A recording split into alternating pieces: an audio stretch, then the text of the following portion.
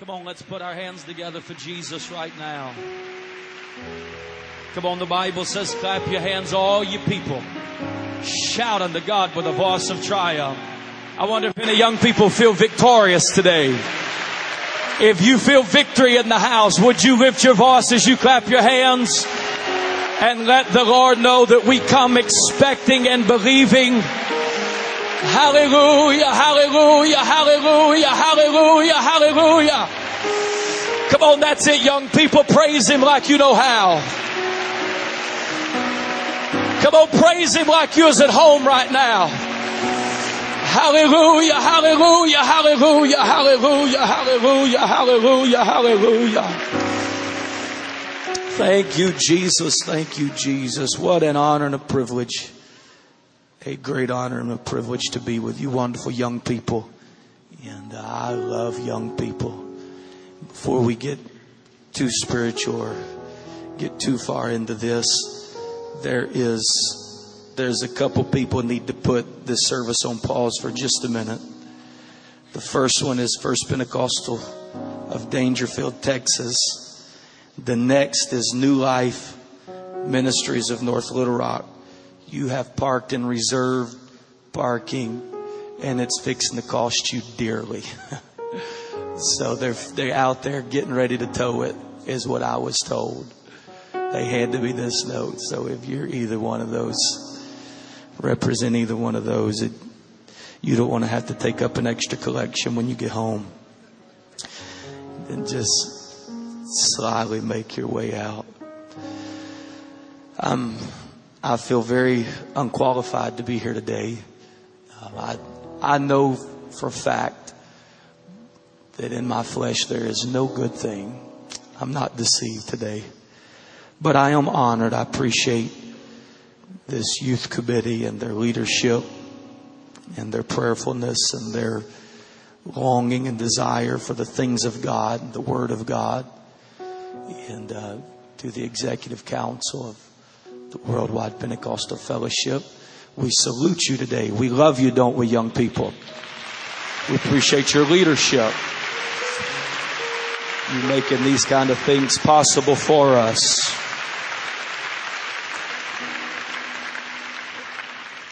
And then I certainly love and appreciate today my pastor, Pastor Joel Holmes, and then the one who really does most of the pastoring in my life, and that's Brother Nathan Holmes. And I love and appreciate these two men very, very much.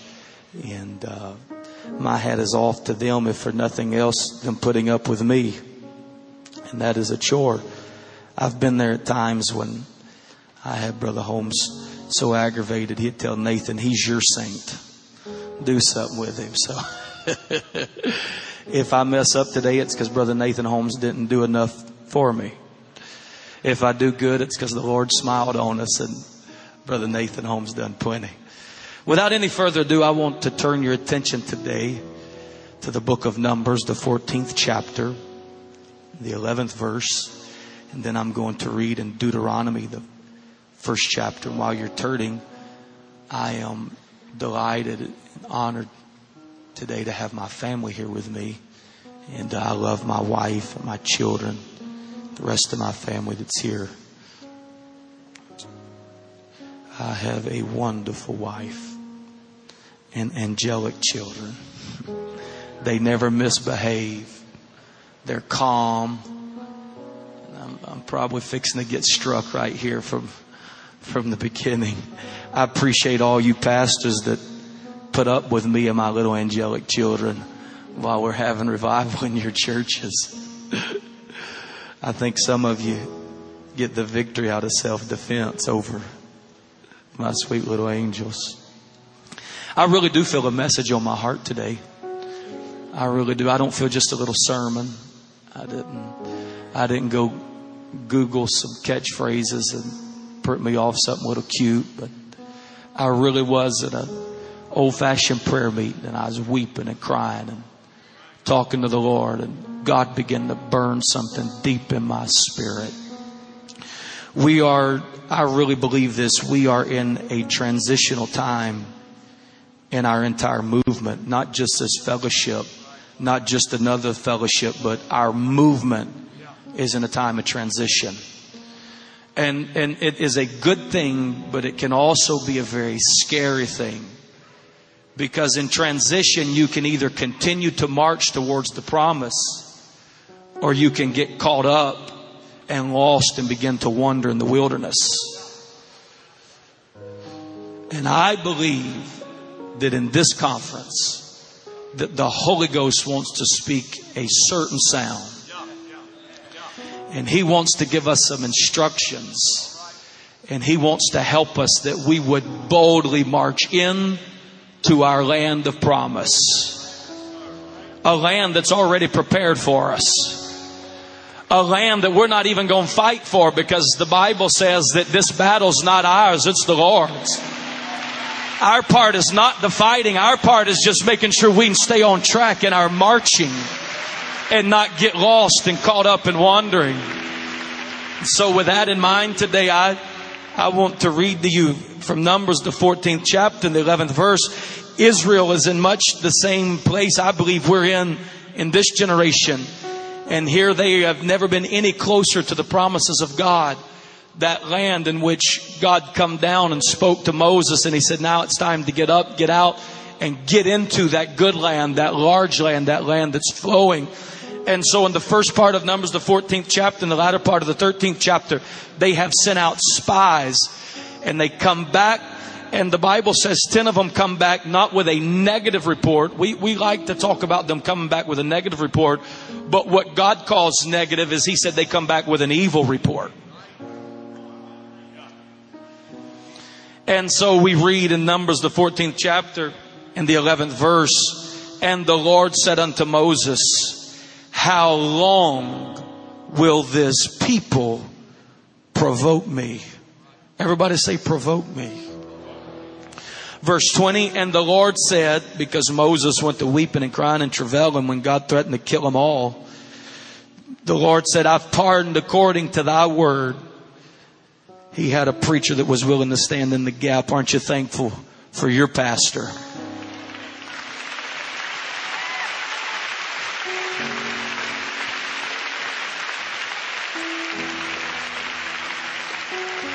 He said, I didn't kill him. I didn't kill him because of the words that you've spoken and you prayed. But as truly as I live, all the earth shall be filled with the glory of the Lord. Because all those men which have seen my glory and my miracles, which I did in Egypt and in the wilderness, and have tempted, everybody say tempted, tempted me now these 10 times and have not hearkened to my voice, surely they shall not see the land which I swear until their fathers, neither shall any of them that provoked me. Deuteronomy, the 1st chapter, the 3rd verse. Deuteronomy 1:3.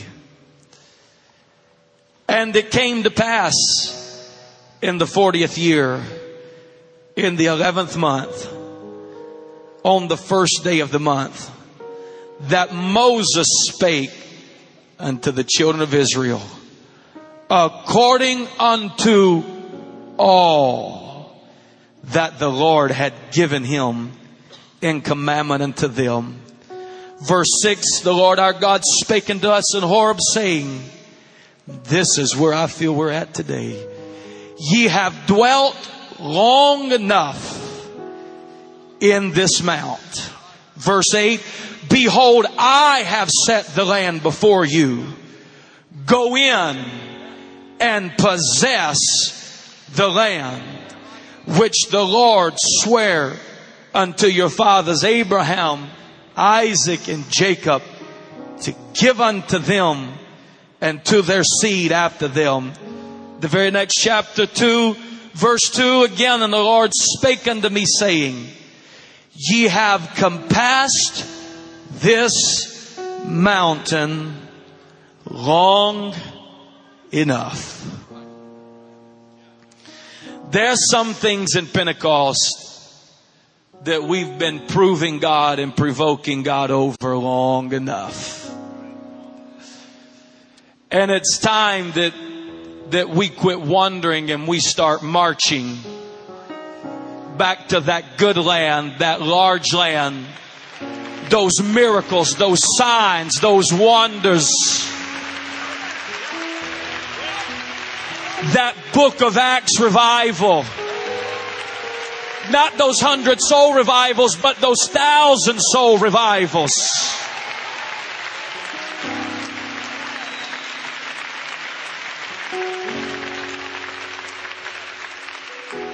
And I just felt the Holy Ghost burn this question into my heart that I want to use as my subject today.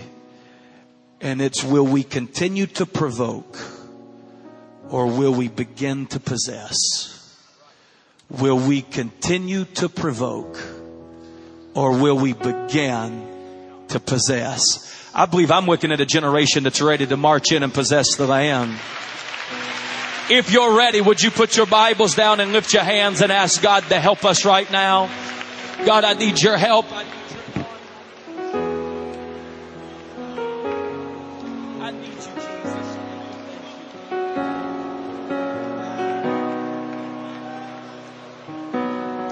I need you, Jesus. I need you, Jesus. I need you, Jesus.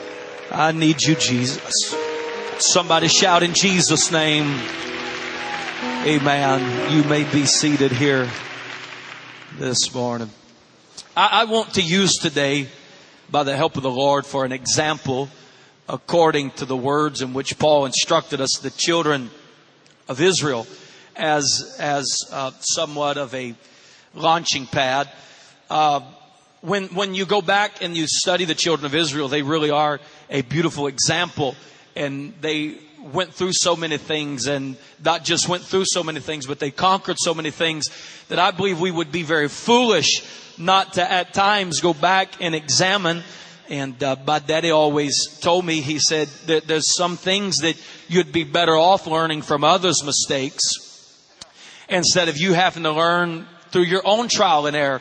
And I believe that the children of Israel went through some things, and they were judged for some things, and then they conquered because of some things.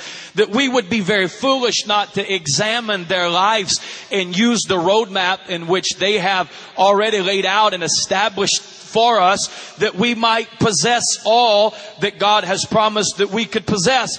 God had come down Moses on the backside of a mountain, and he's been there for quite some time, and he knows that there's an anointing on him, and he knows that God has called him to do something great. And it seems that because of the circumstances and the conditions, that it just never is going to come to pass. But the Bible says that there came a day that God began to speak to Moses. And you know the story, how he comes upon this burning bush, and it's burning with fire yet not being consumed. And out of that, God begins to speak to Moses, and he says, listen, and I'm paraphrasing a little bit. He said, I have not forgot the covenant that I've made with my people.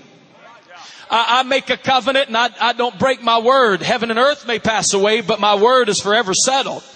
And he says, I remember the covenant that I made with your fathers. And he said, I see the condition that my people are in. And he said, I've heard their cries.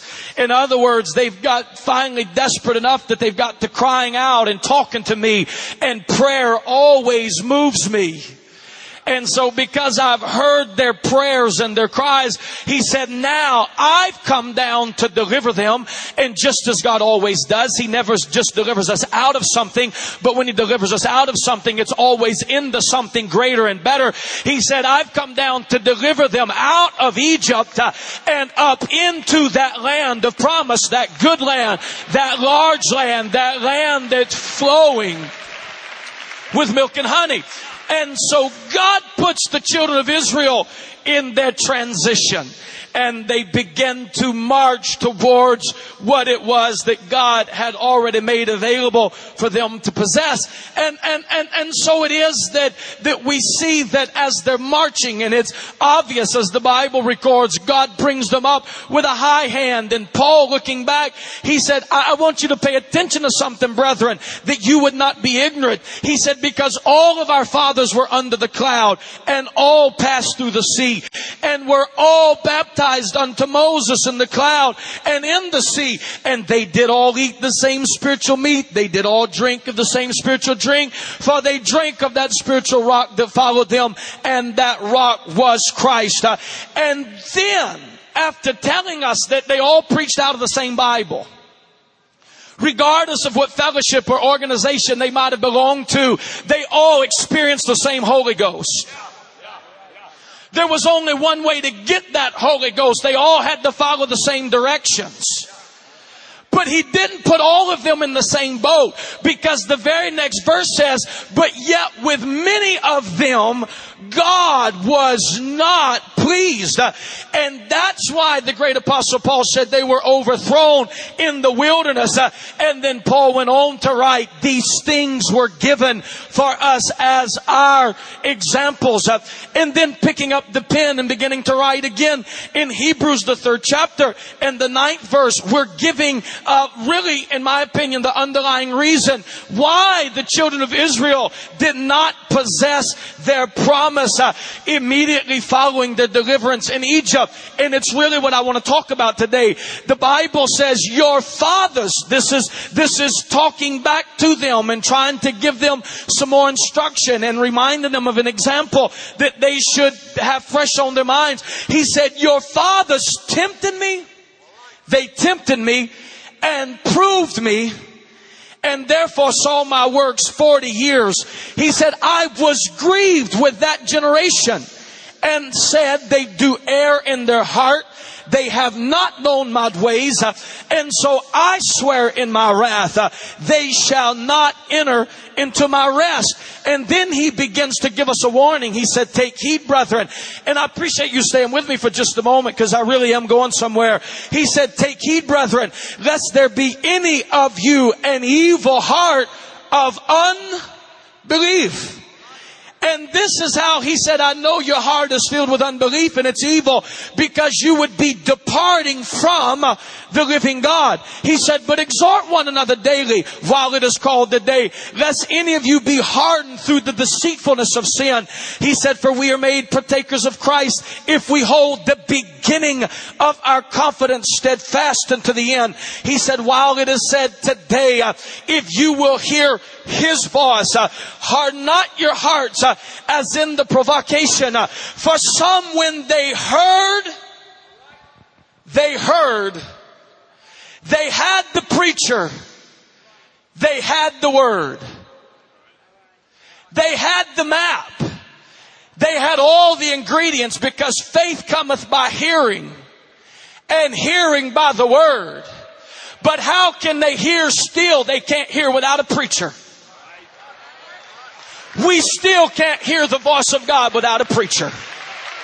I appreciate our beautiful choirs. I appreciate our talented musicians. I love and appreciate all of our programs. But we will still never hear the word any more clearly than when an anointed man of God that has a word from God begins to stand and declare the oracles of God without fear and without favor. I really do feel like preaching today, because God has a good land, a large land, a land that's flowing. God's got some miracles, some signs and wonders that he said would follow those of us that believe. And I'm ready to start marching again towards our promise.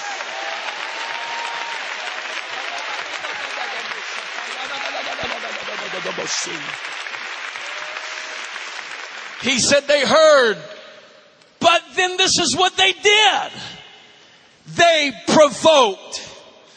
Howbeit not all. This is scary to me.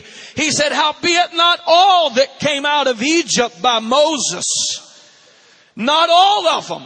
Some of them provoked, and that's the scary part, because we can all be in the same place at the same time. But just because we are different on just a few things, God can be happy with some of us and very aggravated and upset with others of us. And he said, that they weren't all that way, but with whom was he grieved for 40 years? Was it not with them that had sinned, whose carcasses fell in the wilderness? And to whom sware he? And I'm going to be very careful here today. And I've prayed that God would give me wisdom to deliver all that He's put on my heart, and that every word that come out of my mouth would be orchestrated and ordained of Him. But you have to understand that when we're not careful and don't pay attention to all, everybody say all, not just some, but all of the holy Word of God, we begin to provoke God, and God swears something else.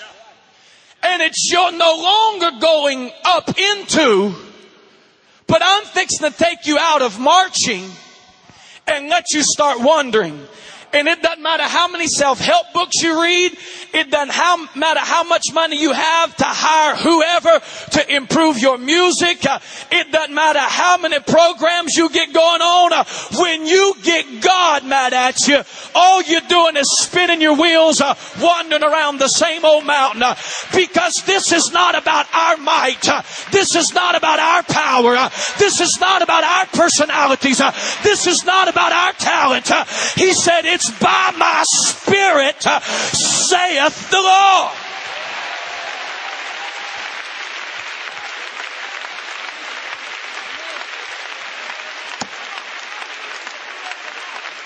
And then he said this. He said they did sin. They did fornicate. They did rise up, and I had to swallow thousands of them. They did all that. But God understands humanity better than many of us do. And He understands that the only way that we're ever going to be perfected is when we take off this mortal and put on immortality. See, if you're waiting for your church to be so clean to have revival, you're never going to have revival, because sin doth abound. But where sin did abound, grace did much more abound. We're not justifying sin, but the truth of the matter is we've all sinned and come short of the glory of God. Let him who's without sin cast the first stone. And I've come to propose to you today, and I'm not justifying it, and you need to pray through over it, and you need to plead the blood of Jesus and ask forgiveness for it. But I propose to you today that the reason some of us are not seeing the revivals that we desire to see, and that for many years have been prophesied over and over and over again by many different men of God over our pulpits concerning these signs and these wonders and these miracles, is not because of sin, because the price for sin has already been paid. When He tiptoed down through 40 and 2 generations and came in the volume of the book, He forever redeemed man from the wages of sin and gave us an opportunity unto eternal life. Our problem, and I want to be very careful that you understand, I'm not condoning sin, because God paid the supreme sacrifice to help us overcome sin. But I'm afraid that the reason we're not seeing all that we've been promised in this good book that we can see is not because we have some fornicators in our churches. It's not because we have some crazy couples that's committing adultery. It's not because you go to high school or the college campus and you stumble over something and conviction begins. That's not the reason. The reason, in my opinion, and I'm very submitted to these elders here today, and they can get up and fix all this if I make a mess of it. But the reason we're not seeing all that we want to see, the reason they could not enter in, the Bible says, was because of their unbelief.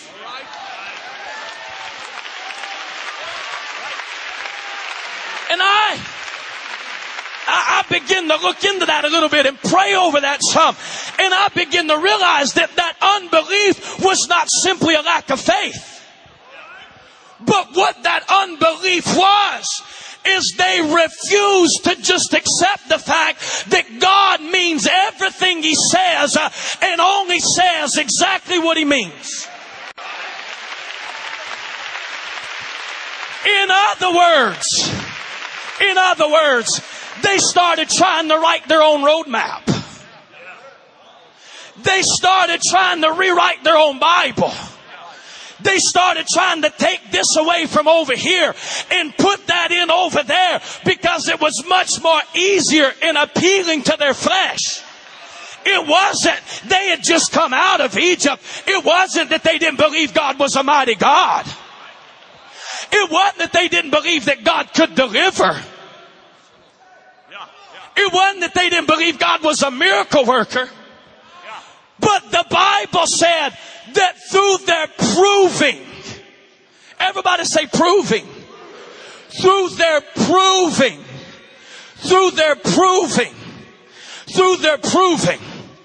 for them always trying to dumb down the real message, trying to make it somewhat easier or more enticing, or through their proving, they begin to provoke the one thing that they was not nearly big enough to tangle with. And I've come to propose today that the reason so many of us feel like we've been beating our heads against the walls, the reason that we're starting to question those prophetic words that seem to still continually come, that God is going to send revival to this city. God is going to send revival to this church. God really does want to add, and God really does. And we're getting frustrated, and we're getting aggravated. And some of us are starting to wander and down and question.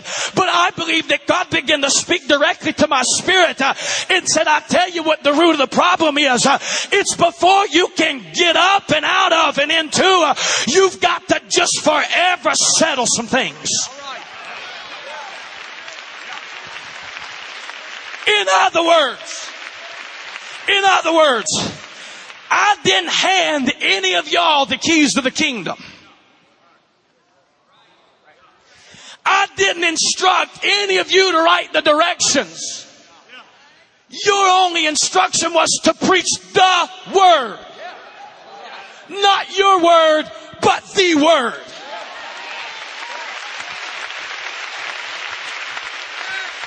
And before we can possess the promise, we've got to quit being wishy-washy and inconsistent with the word. We need to settle in our hearts that if He comes tomorrow or waits another 1,000 years, that there's only one Lord, there's only one faith, and there's only one baptism. And neither is there salvation in any other. For there is no other name under heaven given among men whereby we must be saved.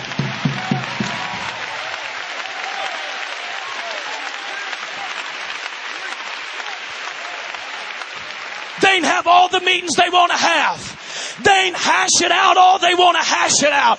They can try to put all the spins on it they want to put on it. But when it all gets down to the truth of the matter, except we quit proving God and forever settle it, that as Pentecostals, as people of the name, we can't let you in any other way except you're born of the water and of the Spirit.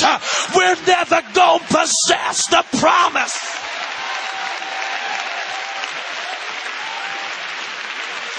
I don't care how many buses they fill up. I don't care how big the churches are. They're not in His promises. They're not in His rest because there's only one way, and that's to repent of your sins. That's to be baptized in the name of Jesus Christ for the remission of them sins and receive the gift of the Holy Ghost. We need to quit provoking God, and we need to start possessing the promise.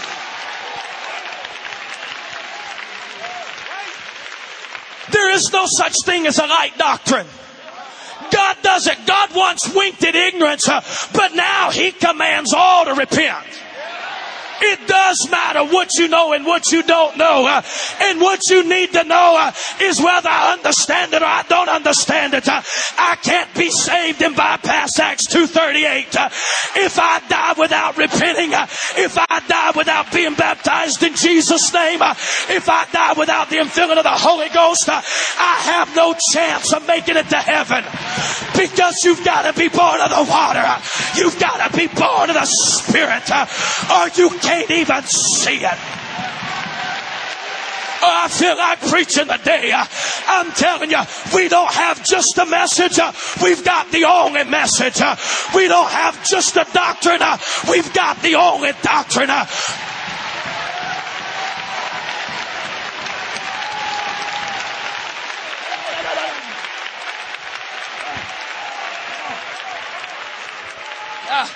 Now, I really do appreciate you coming out of them rises and getting close to this front.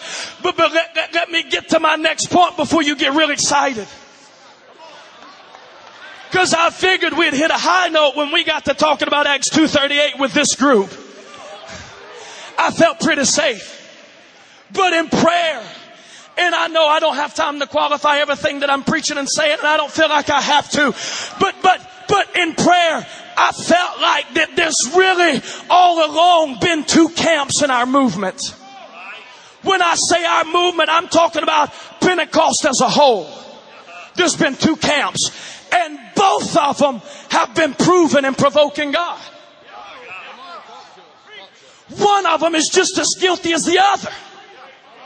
And I've been guilty of being in one of them. See, I get this kind of stuff when God starts wearing me out.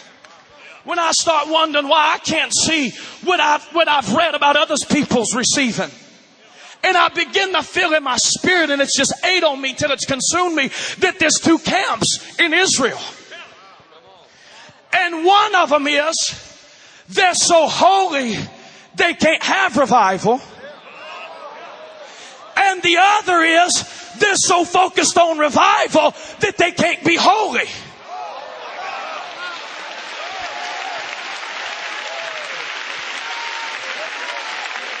See, God didn't call us just to hang on till he come back. God didn't deliver us and save us and clean us up and get us looking right and dressing right and walking right and talking right just to hold on till he comes back. See, you may not cut your hair, and you may have your skirt the right length, and you young men may have a good clean haircut and stay away from the parties and the hellholes that's connected to your local schools. But if you're not being holy and pressing for revival, you're nothing more than a Pharisee and a Sadducee. You know the law, but you need to get connected with the spirit of the law.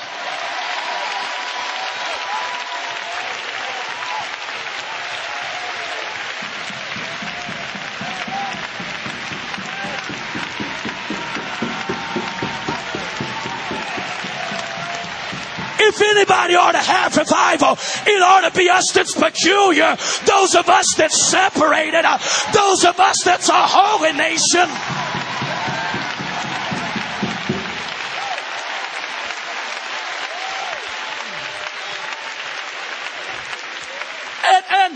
And because so many of us, Brother Coon, fit into this side of the camp, we're always taking shots at the other side of the camp. But we're just as guilty as those that are filling up their churches and seemingly praying thousands through, but they let cut hair and makeup on the platform. We're just as guilty. Because you can't take what you like and leave what you don't like. You do have to leave your hair long, young ladies, because it's your glory, and it really is a sin if you cut it. But with that long hair, you need to get out in the highways, and you need to get out in the byways, and you need to get to compelling them to come.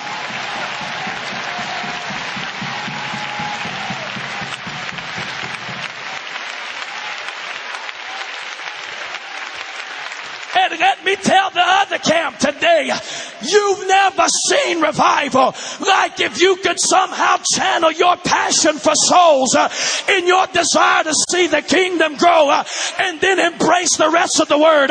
You think that it's going to hinder you? All it's going to do is embolden you, because when you make God happy, baby, when you get God smiling on you, when you get that anointing flowing, one of you can put 1,000 to fight, two of you can put 10,000 to fight.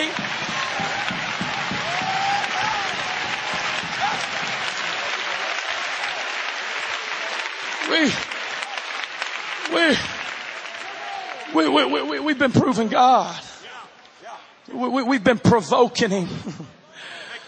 And we're learning that he really does mean exactly what he said he meant.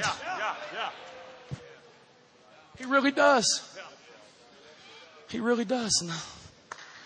This is the part I've been nervous about preaching the whole message. I knew you'd be with me, but you know, I understand that in the last days, anything that can be shaken will be shaken. I understand that.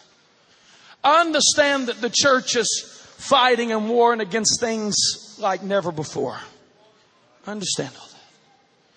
I understand that we're dealing with spirits that are straight out of the pits of hell. But I was praying about this possessing the promise. And God really began to deal with me about something.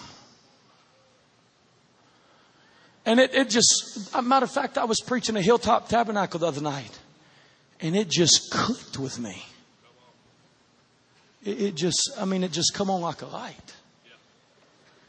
That I really am in this world, but I'm not of this world.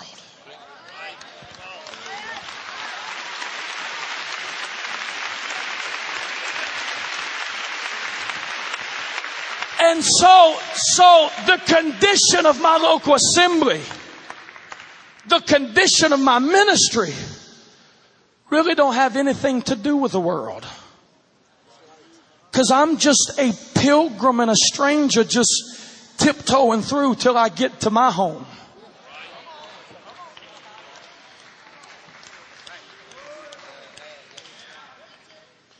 And God quickened something to my spirit. And there's a lot of us that we're using the condition of our world that we live in as a cop-out and an excuse for not possessing the power and the revival that the book says that we can have.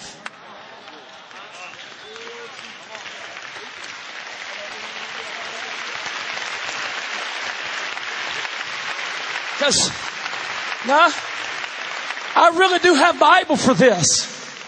Do you believe I got to studying about these two men named Balaam and Balak? And the world decides they want to begin to infiltrate and take over and put into captivity the church. And so they come to this little hireling that don't have the guts to preach anything. And they say, will you help us out if we pay you enough money to do so? And Balaam says, well, I'll try. What you want me to do? He said, I want you to put a curse on these people that we can take them over. And on several different occasions, Balaam stands on top of the mountain. And he does his best to put a curse on God's people. And every time he tries to do so, blessings it's just...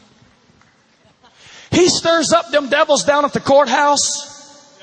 And we raise enough money to go ahead and pay for them building permits. They try to curse us, but we just keep getting blessed.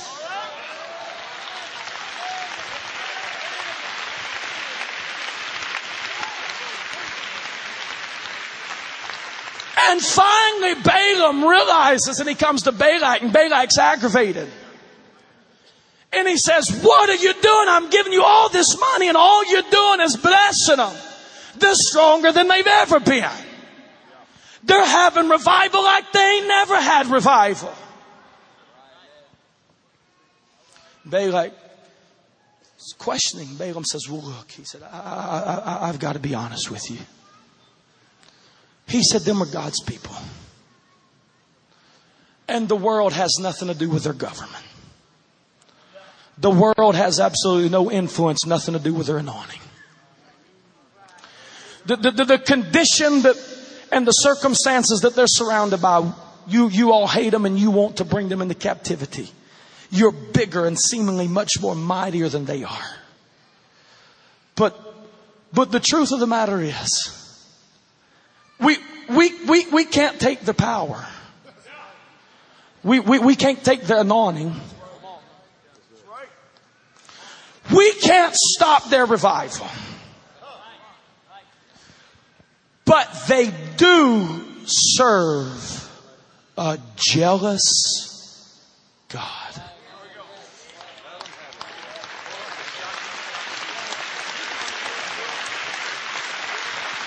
And we cannot curse them. But they do have some absolutes that they're still proving God over. And the more we can get them to proving, the more provoked he'll become. Now you've got to start out real slow with this Balak. See, you're not going to get them right down there in the middle of their temple, offering their sacrifices to your gods. You're not going to do that. Because they are still preaching against some things. But they have failed to remember that it's all or nothing. So you're not going to get them downtown on a Sunday afternoon into their arena with their shirt off and their face painted, screaming, kick it, throw it. You're not going to do that. Their preacher's still preaching, or I hope he's still preaching against actually going to them places.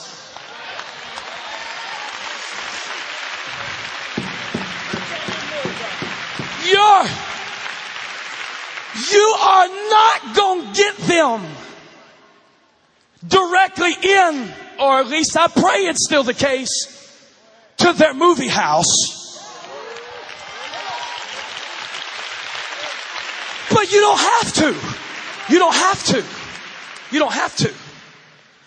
Because if you can just get them touching the meat that's been offered, that they've offered, if you can get them Israelites just messing with what you, Balak, have offered, they don't have to eat it. They don't have to go to it and embrace it and buy the $120 ticket. But if on Monday morning you can just get them to walk out to their front step or log on to their internet and open up their little Bible. And if you can just get them interested in how many home runs he hit. Now, I'm just the messenger, and I know beyond a shadow of a doubt God gave me the message. So I knew you'd be quiet here, and I was prepared for that, and I feel just as comfortable and relaxed as I've been all evening. So I really feel like preaching.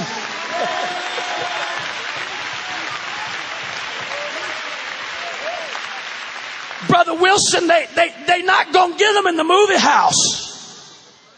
But if you can get them in Kroger, giving their offering to that little cashier as they buy that People magazine and that Inquirer.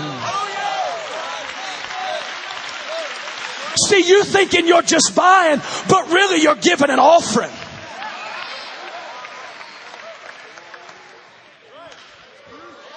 Said we won't have to do anything but sit back and watch the show. We won't have to curse them. We won't have to try to hinder their revival. We won't have to try to dam up their anointing. We won't have to try to stop their power, because the one that's empowering them will get on our side. He'll get off their side And he'll get so aggravated that he'll make up in their mind that not only are they not going into that power, that signs, those wonders, but I'm fixing to bring them into captivity until they quit provoking me, until they just settle some things that you can't love the world, neither the things that are in the world, because if any man loves the world, the love of the Father's not in him. You can say what you want to. You ready to read? If you don't mind, you can say what you want to. You can get aggravated. You can wonder the same thing I've been wondering for months now. Why they have me up here preaching? You can do all that. But I'm telling you, one of the lost messages of Pentecost, in my opinion, that's been hindering our growth and our anointing and our revival more than anything, is we've got young men. We've got young men that if the preacher ain't through preaching by 11:20 during football season, you all of a sudden get a strong urge to go to the restroom so you can look at your BlackBerry or your iPhone.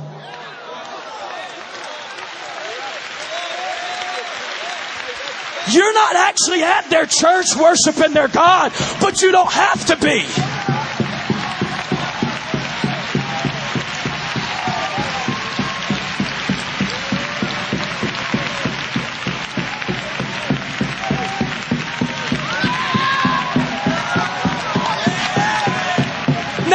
Ask you, did you want to keep provoking or did you want to start possessing? And I didn't write the book, but I did get charged to preach the book.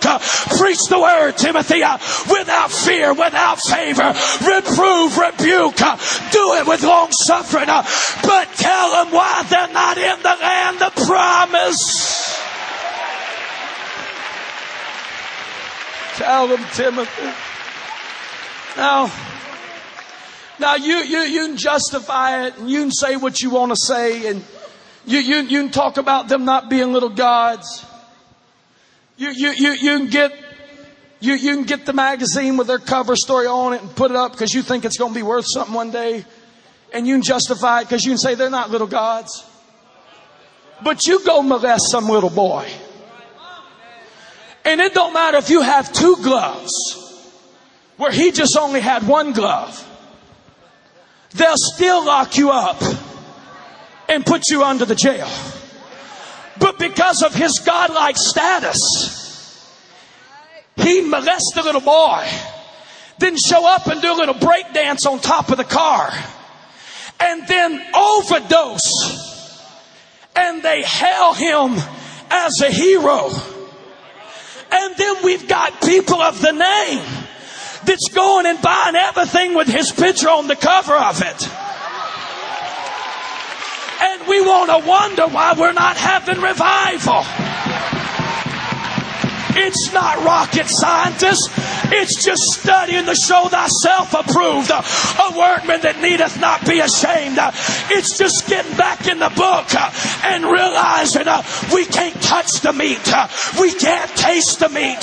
If we want revival, we've just got to make up in our minds, I'm in this world, but I'm not of this world.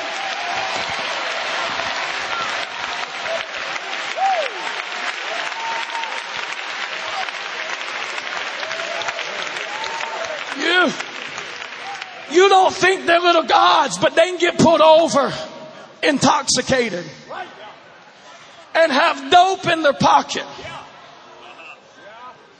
and being accused of raping somebody at the club the night before. But because he can throw that football,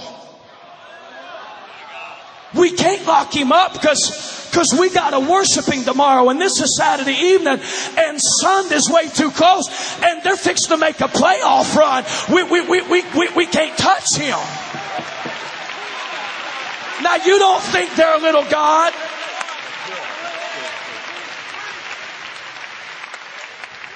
You don't think they're a little God. You keep thinking what you want to think. But I just have a feeling that all we've done is wander. Not because of the condition of the world, but because we've Got a mad God on our hands. Come on. We've proved him to the place of provoking him.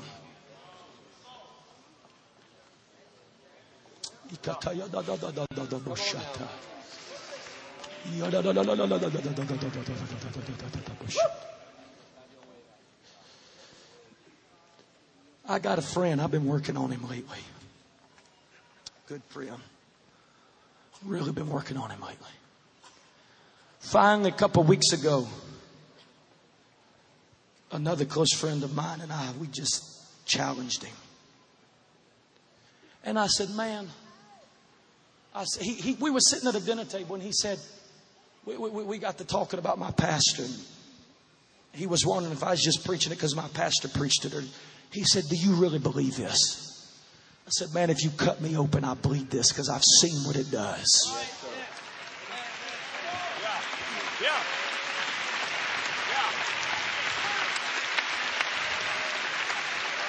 I said, look, I'm not asking you to embrace this for a lifetime. But I just want you to do it for 30 days. And I want you to tell me if it won't make a difference.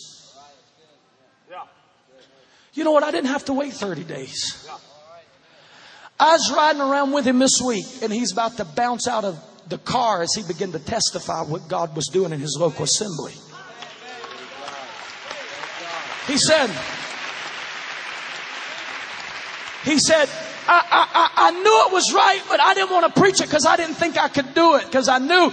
And when he finally got open and real with himself, he got to the root of the problem. He said, I'm bound by this. Well, you can't be bound and have a complete flow of the Spirit, because where the Spirit of the Lord is, there is. Come on now. He said, man, I've started preaching this. He said, it's been hard for me to preach. He said, but it's been almost 2 weeks since I looked at a sports page. He calls it a sports page. I call it their Bible. It's one and the same. And it's sad. They read their Bible more than we read our Bible. They read a word from yesterday, and we have an opportunity to read a living word of today. And we want to pick up their Bible and read something dead instead of pick up our Bible and read something alive. Anyways, he said, you wouldn't believe it. We had a backslider come in the other night. Been backslid, I forget how many years. It's many, many years. He said, and like I've never seen, experienced such a renewing. Nobody had picked up the phone and called. Nobody had pressed. I'll tell you what happened. They quit wandering and they started marching.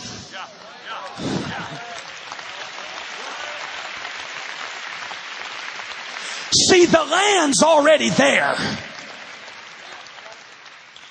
And for those of us that don't think that we can possess it, after a 40-year death wander in the wilderness, they come in to inspire the city for the second time. And Rahab notices them. And she runs to them. And she said, oh my goodness, our nightmare has finally come upon us. She said, we heard. We haven't been really counting the days and months and years, but we know sometime way back there, a spirit of fear consumed us as we watched what your God did for you by way of the Red Sea. And we're just as scared today. What took y'all so long to get here? Where have you been for 40 years? We just knew when we heard you singing and shouting and dancing and rejoicing 40 years ago about how the horse and the rider have been cast into the sea. We knew this was the land God said you could have. We knew we couldn't stand in your way lest we be destroyed. Where in the world have you been? She said, listen, you've got to make a special place for me because it's been 40 years in coming. And somehow y'all finally stumbled into the land that God said you could have, and we know that we can't do nothing about it. See, some of you, you've went back and you've questioned that prophetic word because all you see is the giants and all you see is the walls. What you don't realize is God's already struck fear in their heart. They already know the end of the matter. They're fearful.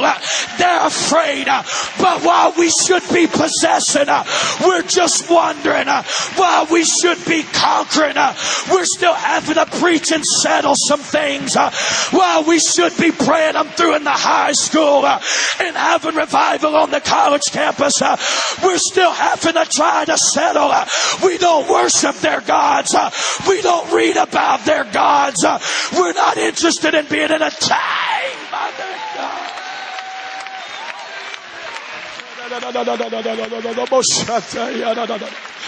I'm through. Somebody come give them some hope.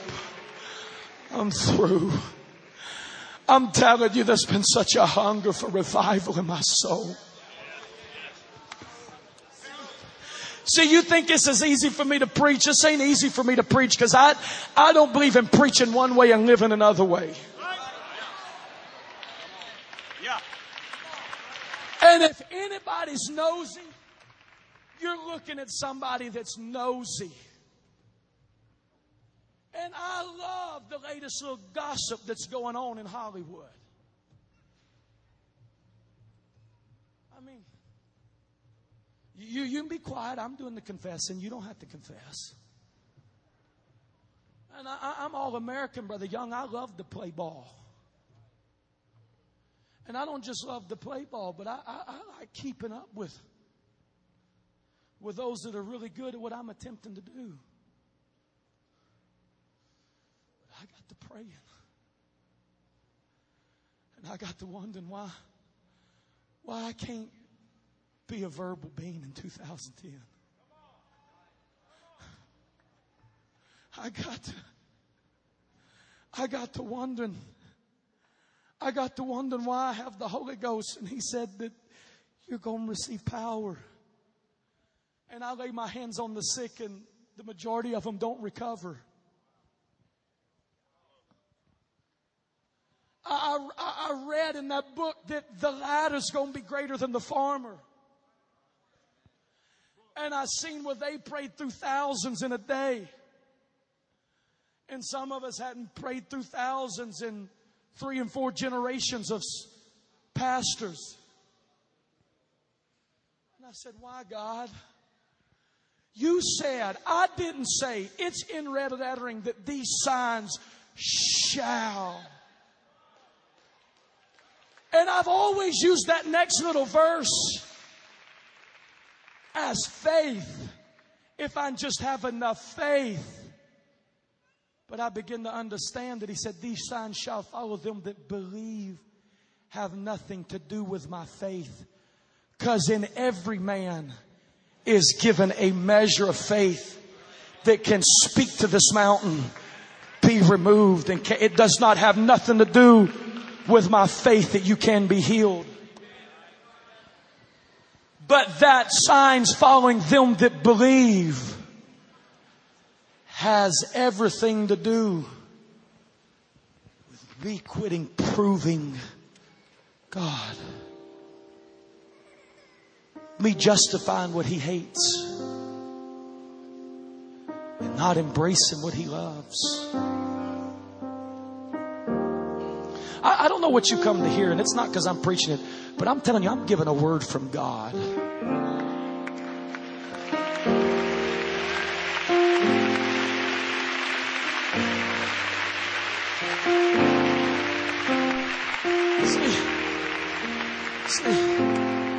See, can y'all help me out just I got to reading about something. Take it out. I got to reading about something. I really did. I got to reading about something. Man, I got to read something. I got any more of you good ministers? Come help me real quickly. I need a few of you good ministers. I'm telling you, it's been revelatory to me.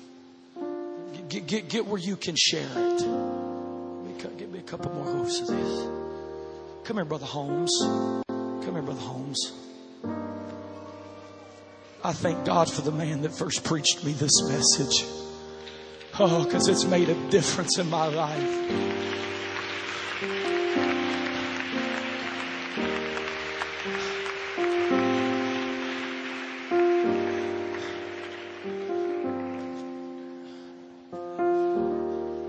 Anybody over here wanted? I thought as tall as he was, he'd catch it.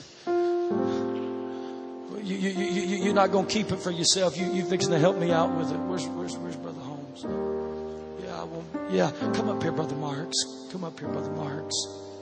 Aren't you thankful for a clear sound and an anointed voice that we have in Brother Cody Marks?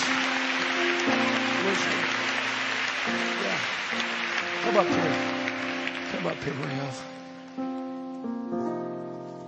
You mind if I throw this to you, Brother King? I love and respect you, and I appreciate you standing for this truth.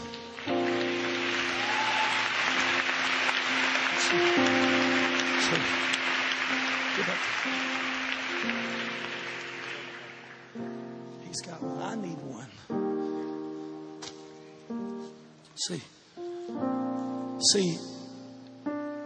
See, I began to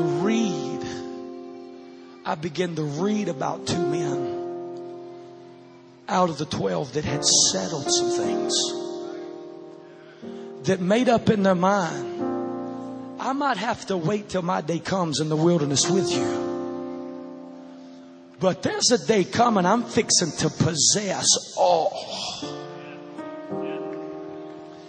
That man just happened to be the one that was anointed to lead when Moses come down and he said, all right, we've come past this mountain long enough. Finally, there's a generation that's come on the scene that they've made up their mind they want revival worse than they want anything else. Am I preaching to that kind of a generation today? Am I preaching to some young people that you want power more than you want popularity?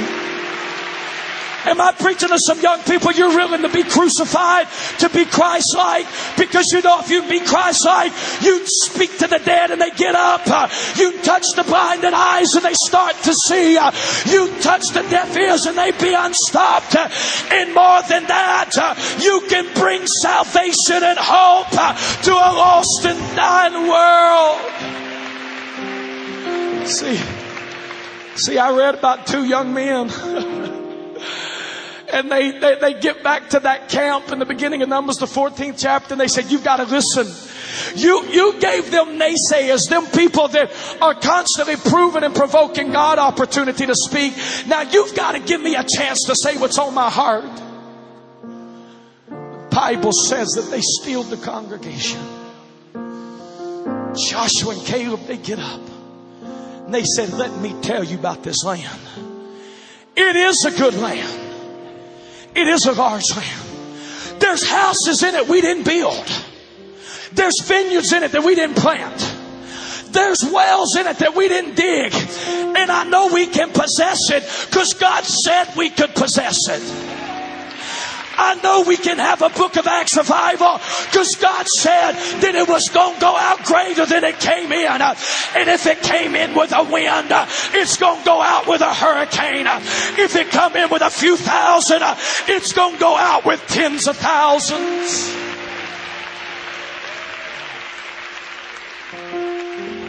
And they gave us such a clear picture of what just settling some things will do to your faith.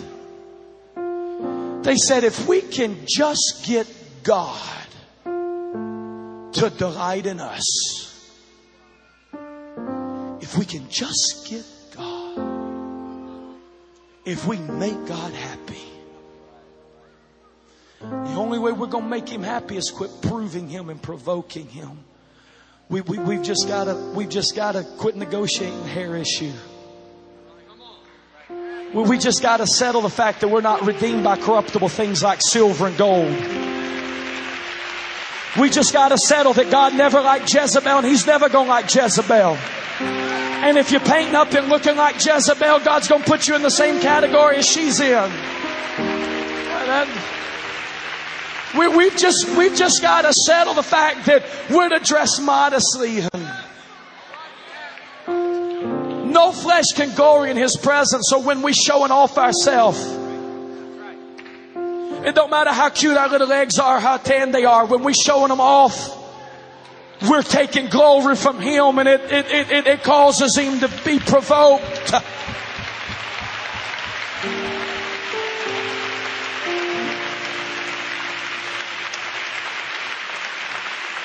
You know what Joshua and Caleb said? Y'all ready to help me? Because this is the truth of the matter. What's concerning the things that's been standing between you and unprecedented revival. I'm fixing to give it to you in its simplest form. Joshua and Caleb, because they had forever settled some things in their spirit, said, if you'll just settle it like we've settled it, you won't have to fear the people, nor the inhabitants of the land, because they are but bread.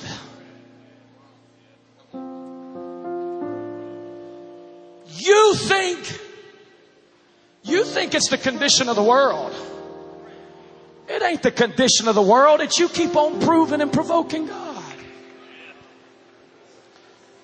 Yeah. See, it's comical, but that's really exactly how it is, Brother Wilson. That is just how simple you can turn those obstacles into revival in your city.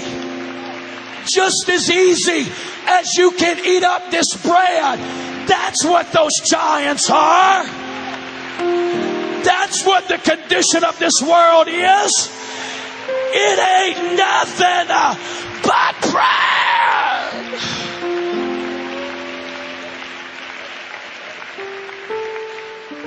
Nothing but bread. Just lay some of it out here now. Y'all are having way too much fun. That's all. That's all it is. I owe you already. That's all it is. See, Brother Spell, I know they like to sit down and tell you all the reasons why Life Tabernacle's finest days are behind them. But it ain't giants. If you just keep settling the things you've been settling, you'd have a bigger church than Papa Spell ever had. Because it ain't nothing but bread.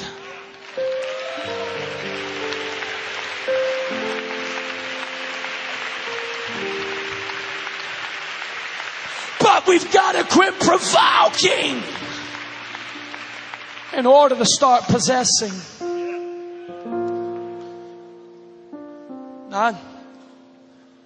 All I did today was just take way too much time and stand at the door and knock. But I know I've been knocking. And I'm telling you that God is trying to transition our generation. I'm telling you it's the will of God for us to have the biggest churches in our cities.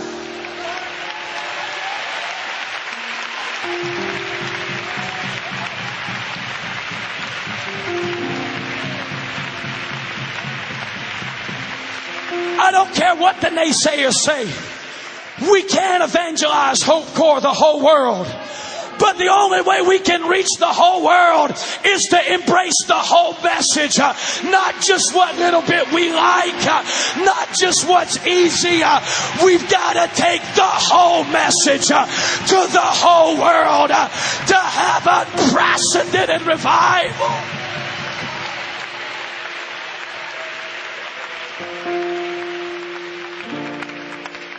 know it's been my prayer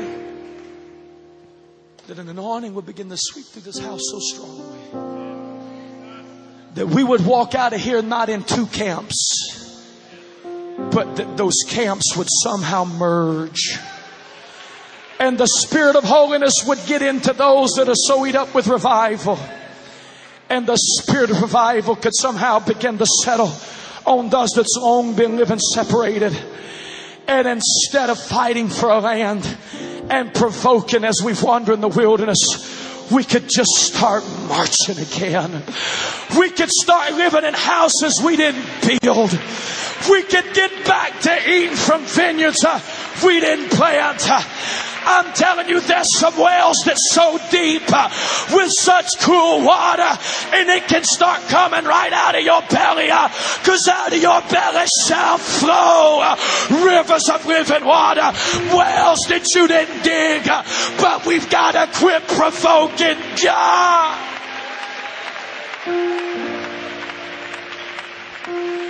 I want every head bowed. I want every eye closed. I feel like the Holy Ghost is really fixing to sweep into this place in such a mighty way. I believe there's a separation coming in our movement. And I don't even believe that the Worldwide Pentecost Fellowship is exempt from it. I believe there's such a hunger in the hearts of so many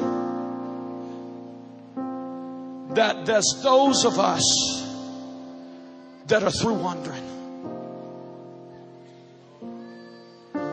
and we're fixing to start marching. And the only hope we have is to march together, because all you can do while you wander in the wilderness is slowly but surely die off, one by one by one. You hear me? It's going to take something from heaven to transition us. It's not something we can do in and of ourselves. The reason is because some of us are so bound by some of the things I've preached about that it's going to take a sure enough anointing to flow to destroy those yokes of bondage. But I'm telling you, that anointing is unleashed and flowing in this house right now. And it's for whosoever will. And the question that God sent me to ask you today is, will you embrace it and possess? Or will it just be another little sermon from another little preacher trying to prove himself and continue to provoke? I didn't come to grandstand today. I didn't come to get pats on the back. I didn't come to prove I'm stronger than somebody else. But I'm telling you, there's a hunger inside of me. And what scares me for some people is I look at the men sitting on this platform. I look at different men sitting out in this congregation. And I know that we're all so hungry that we're willing to do whatever it takes to have revival. And I believe that we should all possess it together. There's plenty of houses. There's more wells than we can ever drink of. But we've got to quit provoking. I wonder right now, through a spirit of holiness, through a spirit of God, if you could let the tears begin to stream down your face, if it could become more than just words that you know how to pray, and you could start praying in the Holy Ghost, and you could help the Holy Ghost be allowed to put us back in a position to possess. Come on, I need your help, young people.